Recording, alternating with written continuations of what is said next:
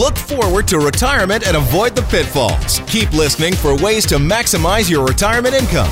More Than Money with the Popowich Carmeli Advisory Group, CIBC Wood Gundy, on News Talk 770.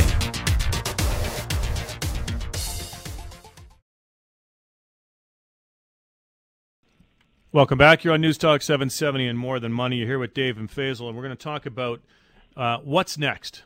What comes next? So if you've retired and you're bored and you want to get back into something. And you're bored. If you want to be your own boss. Which is common. Yeah. Or if perhaps your retirement date was picked for you and you're not quite ready to finish working. Yeah. Okay, but you need to create something on your own. Yeah, so there's a lot of people who have a next chapter in their retirement. The typical visual of people sitting on their front porch just in a rocking chair is not today's retiree. No. Today's retiree are doing so much more. Either they're spending time doing other things, or some might try on a new venture like a new business. And so one of the ideas that many Canadians have when they go through this phase in their life is, let's just pick up a franchise. Let's pick up a coffee shop or something like that where I can get some cash flow. I can be engaged a little bit. And it'll be great for my retirement. Yeah. It sounds great. Does sound great, doesn't it? But is it? Let's find out. Yeah.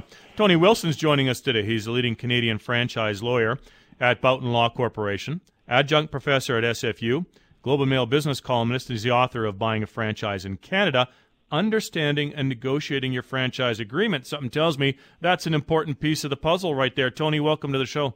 Hi, thanks for having me. Okay, so let's try to demystify this a little bit. Help us understand a little bit about what somebody can expect if they are at that stage of life that we just explained and they want this next chapter. Is the franchise the way to go? Well, let's just ask this. What age are we talking about? Well, let's say it's somebody 50 plus. So? Yeah, 50 plus. 50 plus. Well, 50 is a little different than 60. If somebody was trying to get into another business at 60, I'd say you're absolutely crazy. 50, you've got some time to, make it back if it doesn't go well. I'm a bit cautious about advising anybody in, dare I say, middle age about getting involved in a franchise business. To be blunt, I've seen so many of them fail. For a variety of reasons. Sometimes the reason is that the franchisor isn't the same person or doesn't have the same sort of wonderful attributes that they had before they got the franchisee into the deal. Right. And they're insisting on full performance of the agreement, and there's no leeway, and the franchisee doesn't get along with the area manager. There's a variety of dynamics that go on. A lot of people sell franchises to themselves, which is just amazing. They really want to get into a franchise. They really want to get into a coffee franchise. Boy, I like this franchise. And then they get into it and they realize, it's there's no stop. There's no end. You're the one that's responsible for it.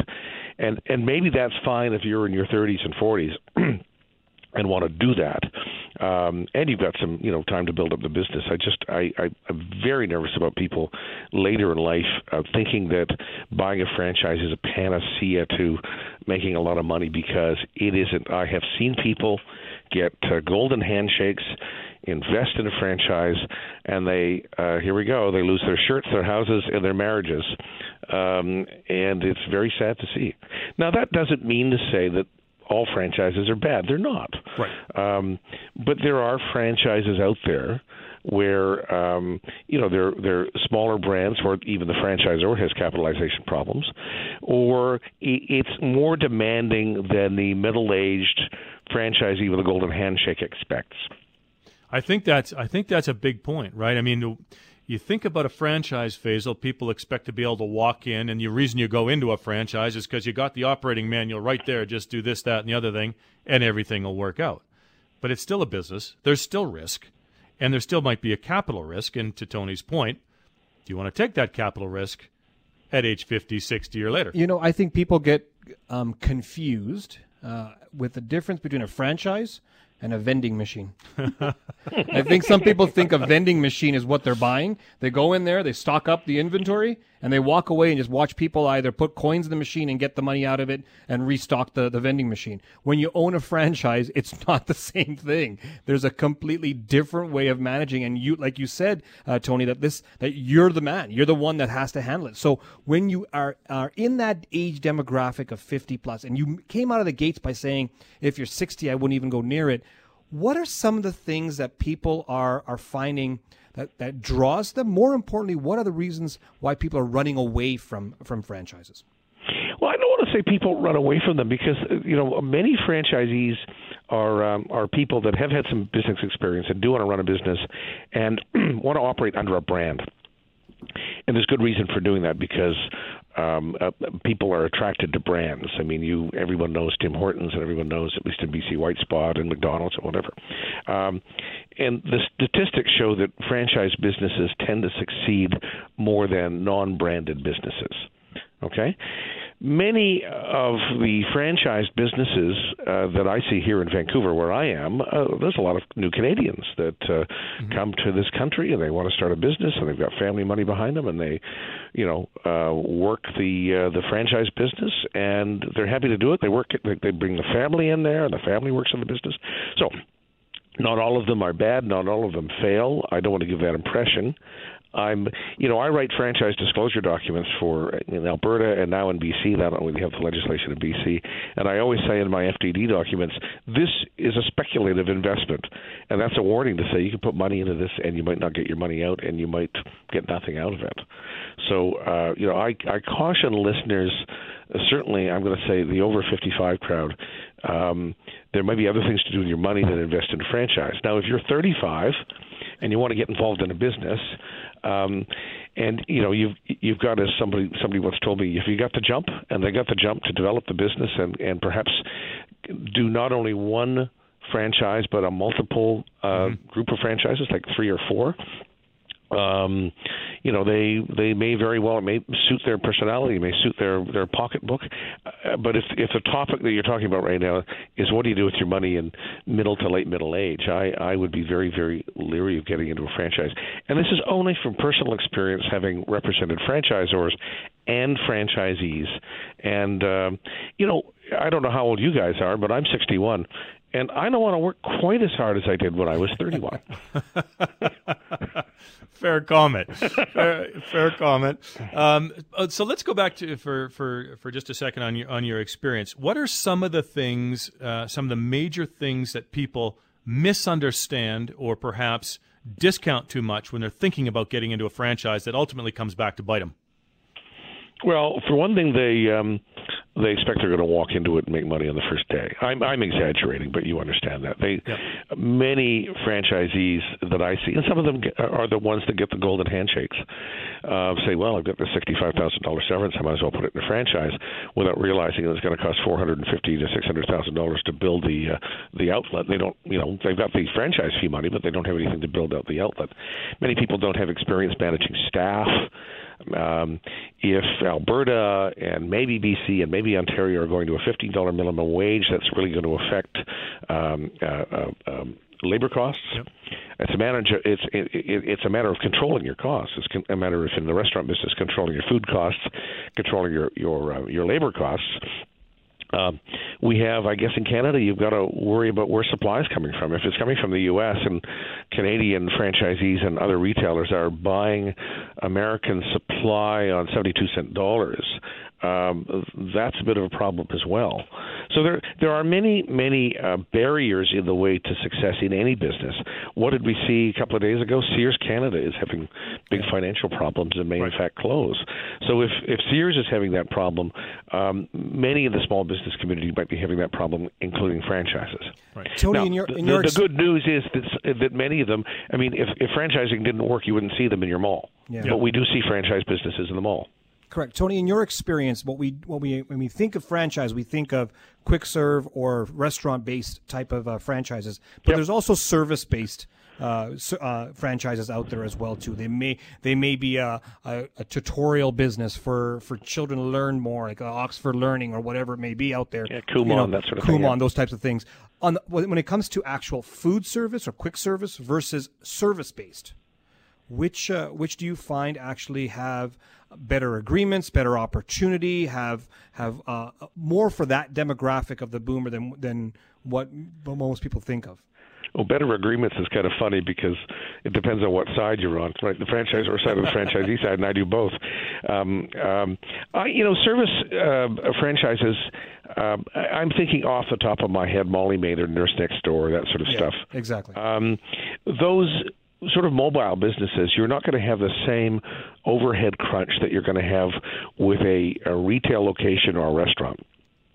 You've got your vehicle, you've got your client base, you visit the individuals, give them home care, or visit the residential premises and clean it up. I am, to be honest, seeing a lot more mobile franchises than I used to, and I think it's mainly a function of the cost to build out and pay rent for your typical commercial premises is extremely high, whether you're in Calgary or in Vancouver. Uh-huh. So I'm seeing a lot more of that. I'd have to rack my brain about other service franchises. I've seen knife sharpening franchises, and I've seen dog walking franchises. Again, some of these things work out, and some of these don't work out. From what I understand, Nurse Next Door does very, very well. I don't do any work for them, but did you have another? I've got to follow up. I've got to follow up to that. So this is a very specific area. So if somebody's typically going into a franchise, they most likely don't have franchise experience. They probably don't know the right questions to ask. How do they? I'm assuming that as a specialist in this area, you've seen lots. Yeah. I think people would need to get proper advice. You'd have to spend some money up front as part of your due diligence, not just read the franchise documents that they're trying to sell it to you on. So if somebody needs to get a hold of you, how do they do that? Well, let's just answer the question with respect to due diligence. In BC, Alberta, Ontario, Manitoba, PEI, and New Brunswick, we have franchise legislation. A franchise cannot be sold legally without a comprehensive franchise disclosure document being delivered to the prospect, who has 14 days to look at it before anything else can be signed, generally. Right. That's got a lot of information in it, but you've got to see a lawyer about that because there's a lot of stuff in there that it's not that easy to understand. There are also remedies in those jurisdictions in the event that the franchisor has either not disclosed or misdisclosed. So in that side, it's very helpful these days in those provinces for franchisees. But if your question is, what would you ask the franchisor? Here's what I'd ask. 3 questions, okay? Even without a lawyer. Are you happy? Are you making any money? And would you do it again? That's asking franchisees in the system. Yep. And if they say no, no, and no, I'm not sure you want to be in that franchise. That's true. That'd save you a lot of money just asking those questions right up front. You bet. But I would suggest, and Tony, I want to thank you. We've got to cut it off here. I want to thank you for your time. This is a specialized area. There are people looking at this. There is that next chapter sort of thing going on. As part of your due diligence, get the proper advice. Talk to somebody who's done this and help you understand what your legal commitments are going to be. In the event that it doesn't work out, how do you get out and what can you expect? Okay? Yeah, absolutely. Tony Wilson is a leading Canadian franchise lawyer at Boughton Law Corporation, adjunct professor at SFU, and a contributor to the Globe and Mail. And listen, we've got a seminar coming up that we're going to invite everybody out to on June 19th. Yeah, this is where the expertise have to come in. You want to talk to a franchise lawyer because they specialize in franchise. But what about retirement transition specialists? Yeah. The two of us, all we deal with are people who are transitioning to or living in retirement. And what are the risks and issues that come up in regards to that? And how do you make money regardless of market direction? We're going to talk about that on Monday, June 19th, 7 p.m. at the Oak Ridge Co-op Wine and Spirits. Now, you need to reserve your seats. So please give us a call, 966-8400, 966-8400, or go to our website at morethanmoneyradio.com. How happy are you with your doctor? We're going to find out how Albertans feel in the next segment. Join us after the break. You're on Newstalk 770 and More Than Money.